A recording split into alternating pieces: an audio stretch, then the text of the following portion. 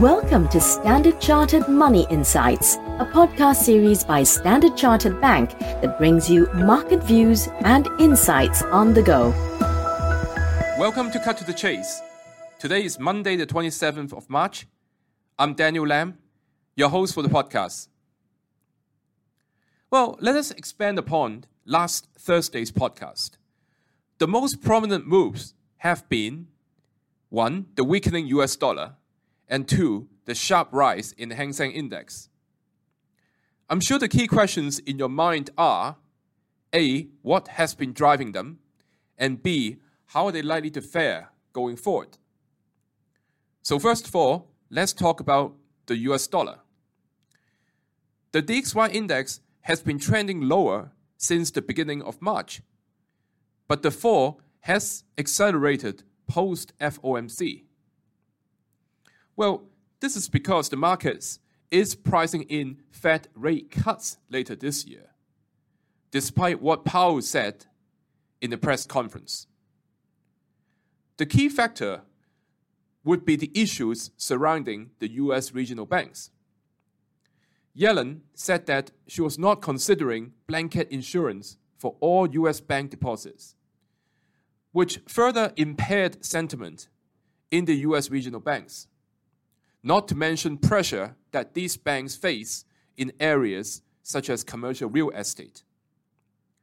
Market participants believe that the Fed would need to cut rates later this year in order to shore up the economy. Hence, the dollar had been falling since the start of the issues surrounding the US regional banks. And it seems that the dollar is likely to weaken further, with heavy resistance at 105 for the DXY index. Now, weaker US dollar is likely to benefit Asia ex-Japan equities. We spoke about how there had been buying support in the Hang Seng Index around 19,000. And indeed, the index broke above the first resistance at 19,792 post-FOMC. Of course, it's also helped by some strong earnings from important mega large-cap companies in the index. So it appears that in the short term, the Hang Seng Index may be able to challenge the next resistance at 21,000. At the National People's Congress, there has been a pro-business message, such as the promotion of private entrepreneurship, reaffirming opening up, and the improving policy clarity. Thus, we remain positive on Chinese equities, particularly those areas related to consumption. That is all from me for today.